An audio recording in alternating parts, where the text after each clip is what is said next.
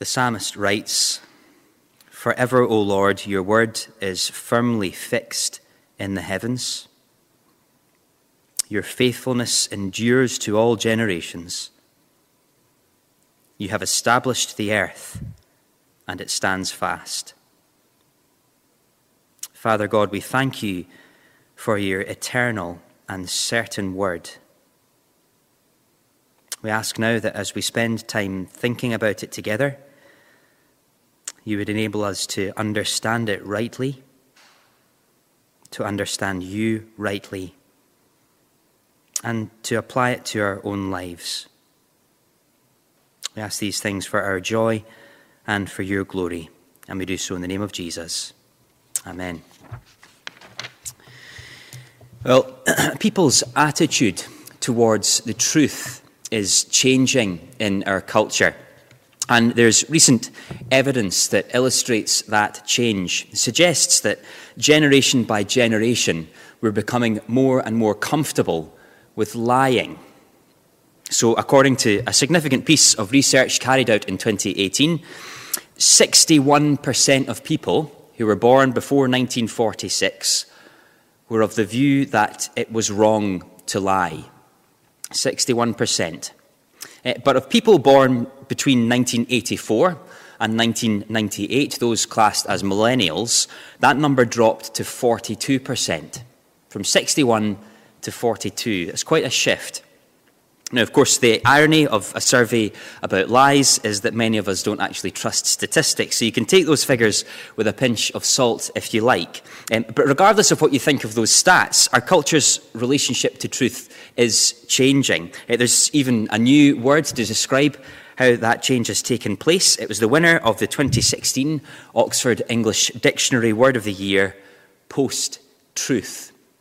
Feels more like two words than one to me, but what do I know? To use it in its right context, we live in a post-truth era.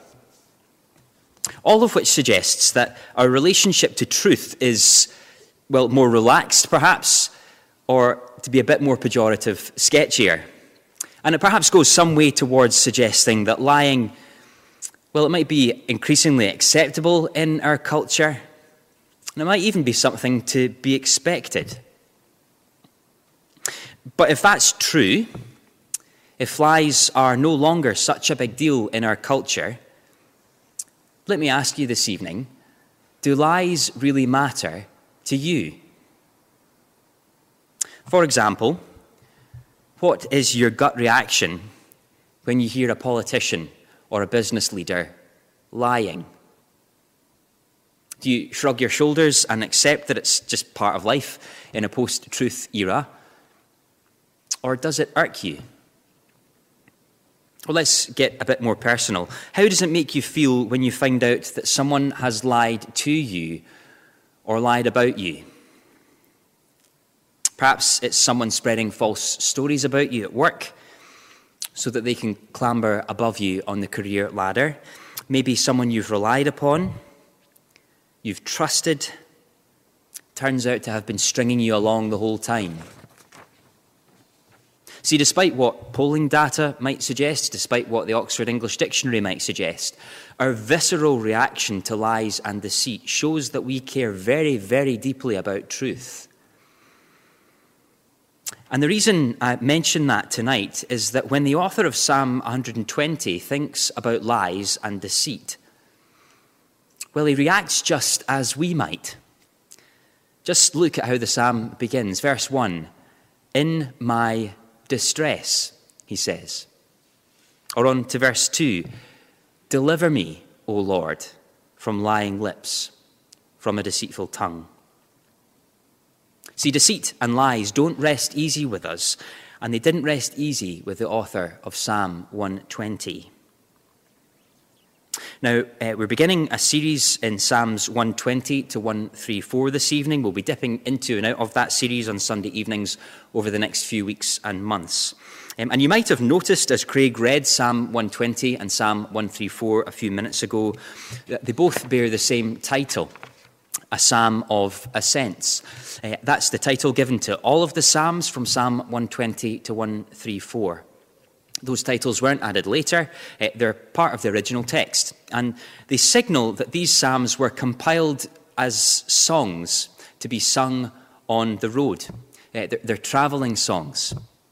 They were sung by God's people on their ascent, funnily enough, on their ascent, their way up to Jerusalem, probably for 3 big annual festivals where they would gather together with God's people in God's place, Jerusalem, to remember how good he had been to them in the past, had to bring praises to them for how good he was still being to them.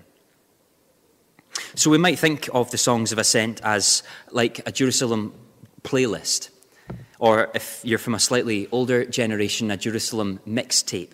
They're the soundtrack to the journey. Now, the reason that we'll find them to be so relevant for us today is that God's people are still pilgrims, and the Christian life is still a journey. Not a directionless journey like pop spirituality would have you think, nor a journey to the physical Jerusalem like those first pilgrims faced, but a journey to a new Jerusalem. That's the ultimate endpoint for Christians, a new Jerusalem, or a new creation the Bible speaks of, where God will have remade everything that is broken in this fallen world, where we will gather with God's people. We will sing God's praises for how good he has been and how good he is, and enjoy him forever. Now, thinking of the Christian life as a journey makes it sound like one big adventure, doesn't it? It sounds pretty exciting. But as we'll see in the Psalms of Ascent, as we'll see even this evening, the journey to Jerusalem for the first pilgrims wasn't a walk in the park.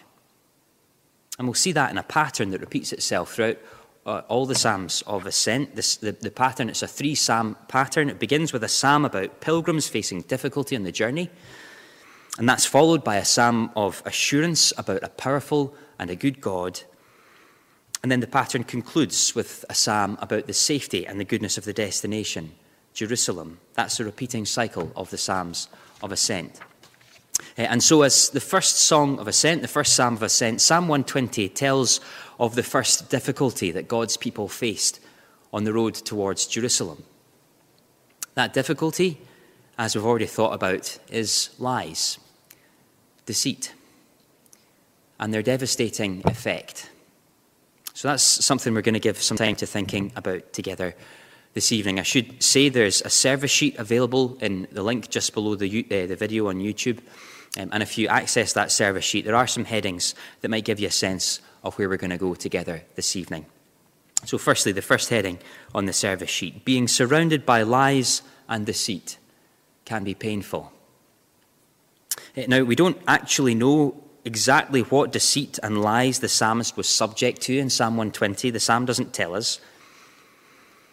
But we do know that whatever they were serious enough and they were painful enough that the psalmist felt the need to be delivered from them, rescued from them. It's quite an extreme reaction, but I wonder if you can empathize with it. Lies can be devastating, can't they? We thought about a few examples just a few moments ago. But it isn't just the betrayal that hurts, the betrayal of being lied to or lied about. It's often the consequences of the betrayal. See, try as hard as you might, people have already formed opinions of you based on what they've been told, even if what they were told wasn't true. Or the trust that took years and years to build is shot to pieces like that, gone. See, it's common human experience that deceit and mistruths feel painful. They feel horrible. But whilst that's true in a general sense, it's interesting that lying lips and a deceitful tongue are the first troubles for pilgrims on their way towards Jerusalem, isn't it? See, of all the pressures that God's people might be subject to on the journey, we might not expect lies to be quite so far up the list. But actually, lies and deceit aren't so much of a bolt from the blue as we might think. See, right before Psalm 120 comes Psalm 119, funnily enough, I can count. Psalm 119 is 176 verses long. It's an absolute whopper of a psalm, really, really long psalm. And it's all about God's people loving God's word, the Bible. Being exhorted to cling to the truth of God's word. God's truth, says Psalm 119, is the natural habitat for God's people. And so, for example, Psalm 119, verse 163, psalmist writes this: I hate and abhor falsehood, but I love your law. See how those two things are presented as being opposed? Falsehood is presented as being the opposite of God's word, God's law.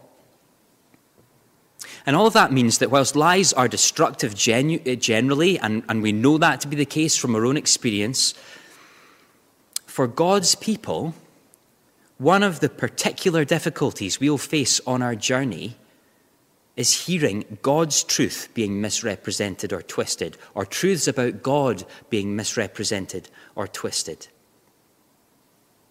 Now, what might that misrepresentation or twisting look like?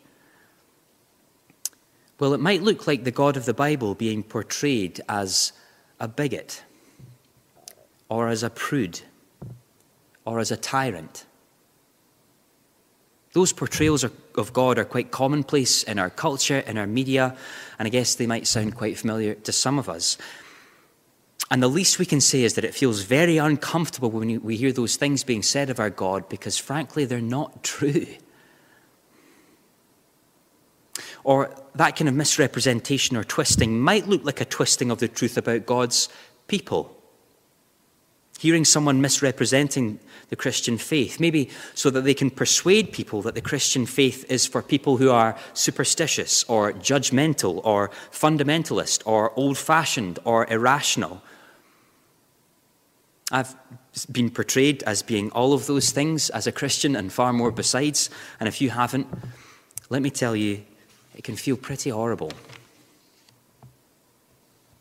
See, the relationship God's people have with God's truth makes sense of why lies are such a big deal for pilgrims on the journey. And it makes sense of why the psalmist feels as he does about lies and deceit. Verse 1, in my distress. Being surrounded by lies and deceit can be painful. Now, it can be kind of cathartic or freeing to acknowledge and to speak openly about the pain we experience when people lie about us generally, or misrepresent our faith, or misrepresent the God we believe in. But when you've really felt the kind of distress that the psalmist is talking about, well, catharsis doesn't quite cut it. We want justice. We long for things to be put right again.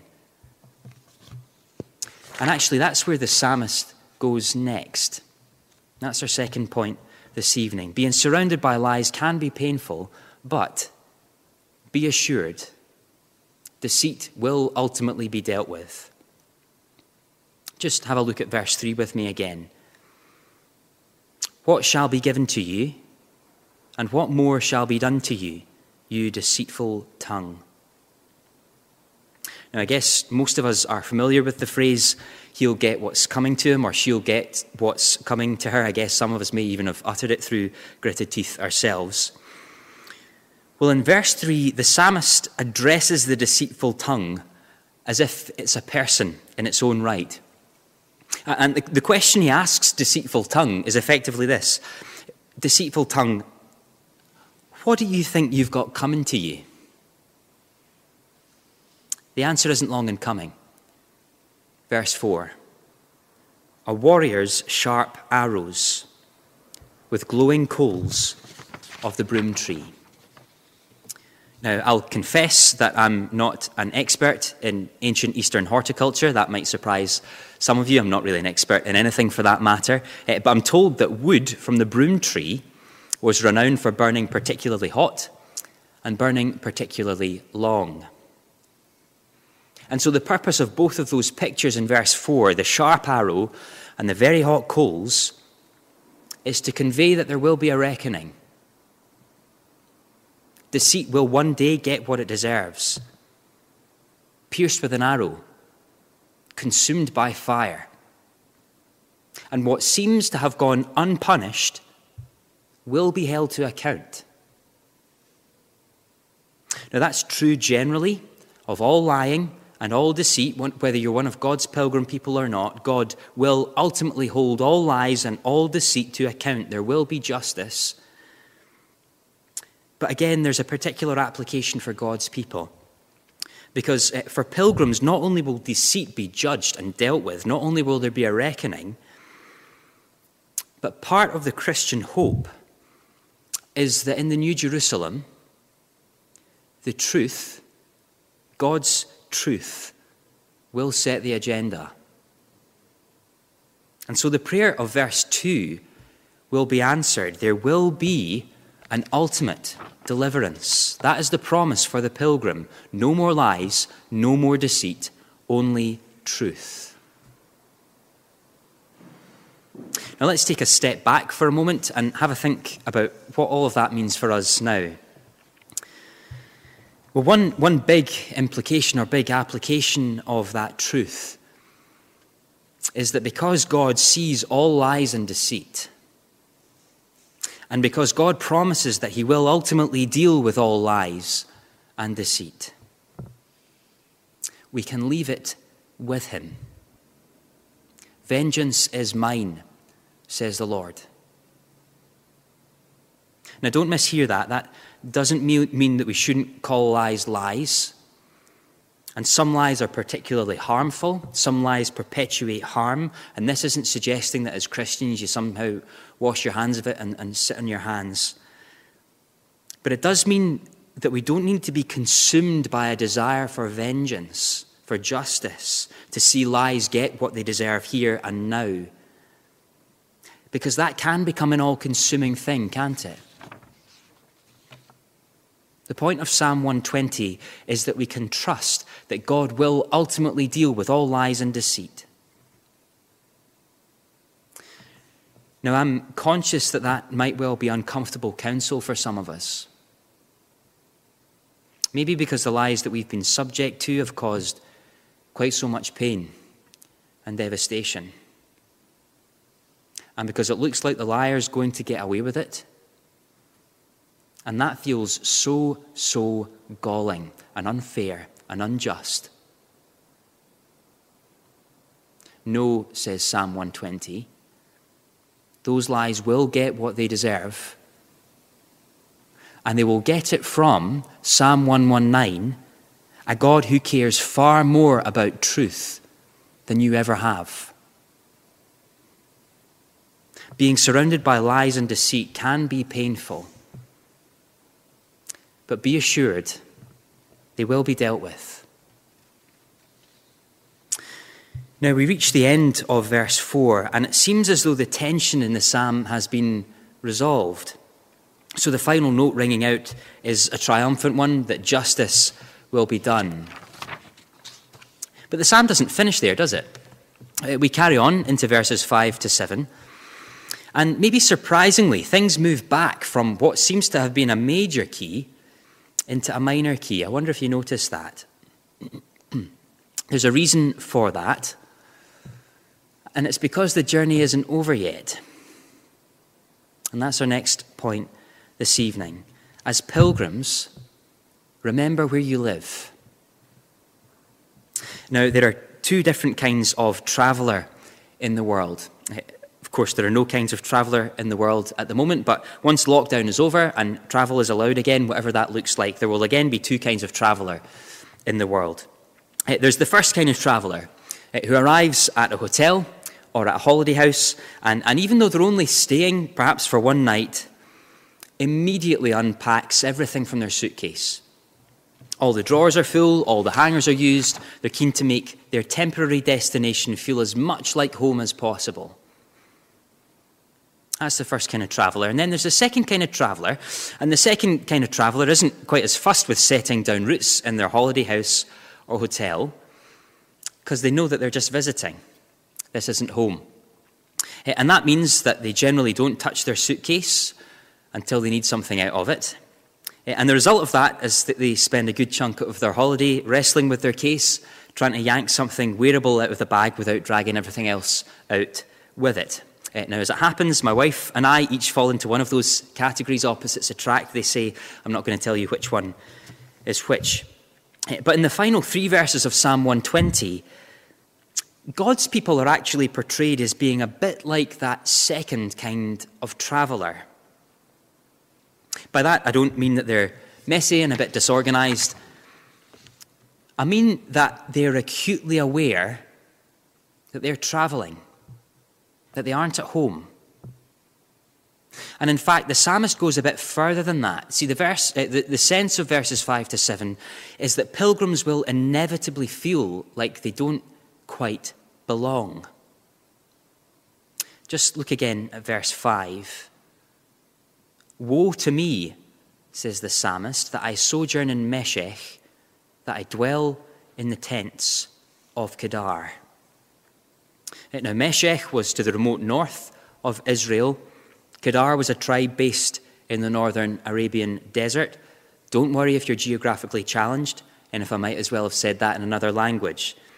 Because the point is that they're quite far apart from one another. And so an equivalent might be being asked where you live and answering that you live in Land's End and John O'Groats.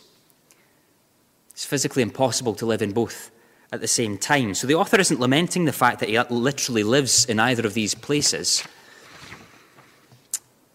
But while they were far apart from each other, they were also far apart from Jerusalem. And the point he's conveying is that he feels very far from home. He carries on to explain why. Verses 6 and 7.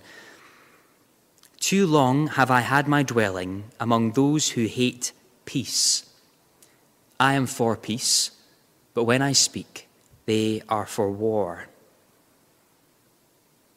The psalmist and God's people are acutely aware that they are different from the people they're living among.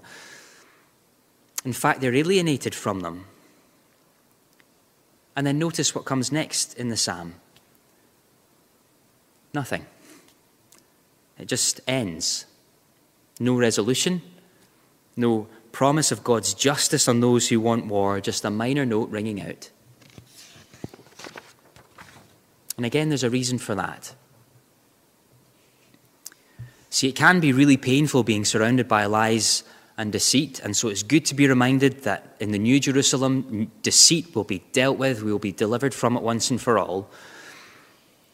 But even though that is true, it's still important that as pilgrims, you remember where you live now. You are sojourners, verse 5. You aren't home yet. And an indicator that you aren't home yet is that you're different from the world around you. You might even feel alienated from the world around you. Verse 7, you speak of peace, and in response, they speak of war. Now, for the psalmist and for the pilgrims who originally sang these songs, that might have been quite literal. That God's people were advocating for peace, but facing the threat of literal military conflict. But I think it was probably wider than that for the original readers and singers, and it's certainly broader than that for us. Because in the Bible, war isn't just a horizontal thing. It isn't just about people warring with one another. It's a vertical thing between people and God. And in fact, the Bible tells us that humanity's biggest problem is that we are all waging war. We are in conflict with God. That's our biggest problem. We've rejected him. We've rebelled against him. And that's what the message of Jesus is all about. An offer of peace, of shalom between you and God. And so what verse 7 envisages is pilgrims, God's people, in a foreign land, speaking of peace, telling neighbours about peace, the wonderful, eternal peace of the New Jerusalem, where we will live with our Maker, no longer at war with him. And yet the response to that word of peace being war, antagonism, no thank you. Now that was the sense from the reading that Craig read for us from 1 Peter 3 as well, wasn't it? Peter's letter was written long after Psalm 120, but what he says really closely reflects the experience of the traveller in Psalm 120. Let me just read a couple of verses from 1 Peter again. 1 Peter chapter 3, and I'll read verse 15. Always being prepared to make a defence to anyone who asks you for a reason for the hope that is in you. Or in the terms of Psalm 120, always being prepared to speak of peace. Yet do it, says Peter, with gentleness and respect, having a good conscience, so that, and listen to this, so that when you are slandered, those who revile your good behaviour in Christ may be put to shame. See that pattern in 1 Peter, God's people holding out peace, holding out the reason for the hope that we have. And yet in response, Peter anticipates slander, being reviled, antagonism. All of which means that as confusing as pushback might be, do not be surprised that when you speak a message of God's peace to people, they may well respond with war. Pilgrims, remember where you live. But while Psalm 120 ends in a minor key, the Psalms of Ascent don't. See, that woe that Psalm 120 ends with, the sense of alienation, it reminds God's people of where they're living now, but it's also an indicator of where they long to be. They're homesick for Jerusalem. That is the subject of Psalm 134. It's a short psalm. We're not going to look at it in any detail this evening, but let me read a couple of verses from it again. Verses 2 and 3 of Psalm 134. Lift up your hands to the holy place and bless the Lord. May the Lord bless you from Zion, he who made heaven and earth. See, the tension God's people feel at the end of Psalm 120 is homesickness, because they're surrounded by deceit, lies, opposition.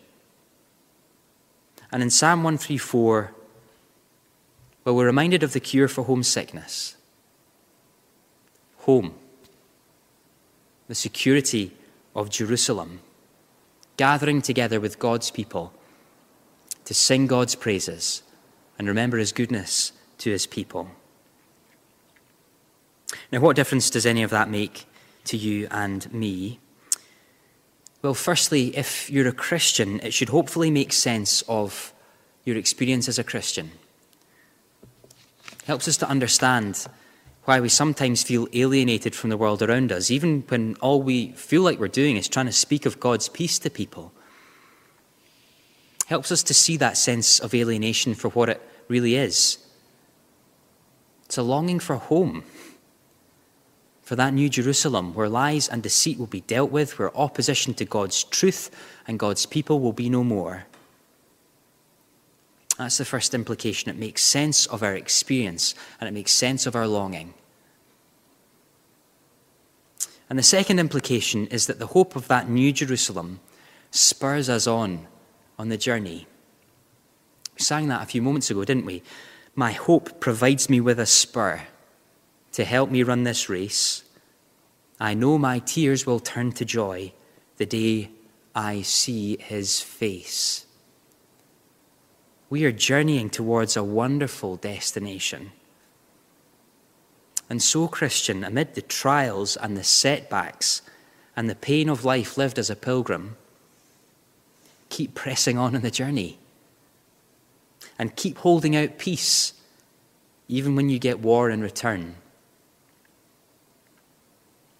Now, if you're watching or listening this evening and you aren't sure about the Christian faith, can I please just say that you're really, really welcome. We're so pleased that you've tuned in. And please do keep tuning in. It'd be really great if you could do that over the coming weeks. If that is you, then I wonder what you've thought of what I've spoken about this evening. And particularly what I've said about the hope that Christians have of a new creation, of a place where deceit and lies will be dealt with once and for all, and a place where truth will reign, and we will live with our Maker in peace forever. That is the hope of the Christian faith. And I do hope that you can see how attractive that is. But as we close, it's important you know that Christians aren't beneficiaries of that promise because they're particularly deserving. It's quite the opposite, in fact.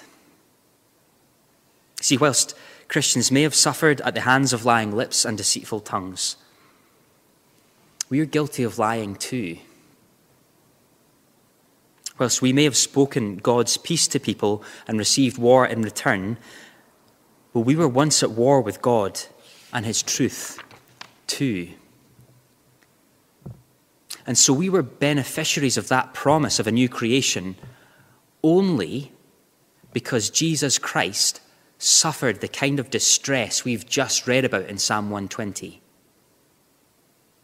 Being misrepresented and lied about. He was bundled through a sham trial and consigned to death. When Jesus offered people peace with God, people responded with war. And in fact, they brought that war to bear on his own body. They crucified him. See, the New Jerusalem is our hope as Christians only because of Jesus' death on the cross that brought peace between us and a holy God.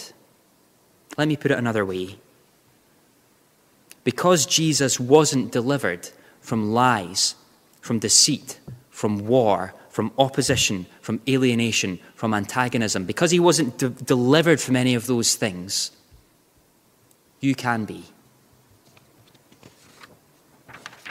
The invitation to this wonderful new creation is open to anyone who will turn from their rejection of him, will trust in him and his cross, and treasure him.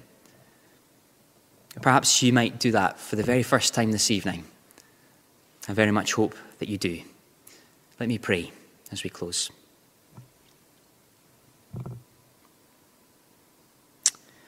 Father, we acknowledge before you that our experience on this earth can be painful.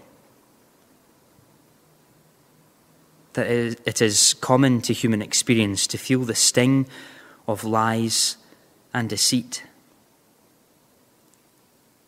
And that sting is often even more acute for your people, for people who love your truth. We thank you and praise you that you are a just God, that you will see deceit and lies dealt with, and that for your people, not only will we see your deceit and lies dealt with, but we can look forward to an eternity where your truth will reign. And yet we acknowledge that even with that kind of vindication and justice promised, that as your people we still feel homesick. Even when holding out the truth of Jesus' peace to a world who so need it, will so often receive war in response. Would you please assure us this evening that that is what to expect as life lived as pilgrims on the road to the New Jerusalem? And would our hope of that New Jerusalem be a spur to help us stay steady on the road to that final glorious destination? We ask all of this in the name of our Saviour, the one who has brought us peace with a holy God, the Lord Jesus Christ. Amen.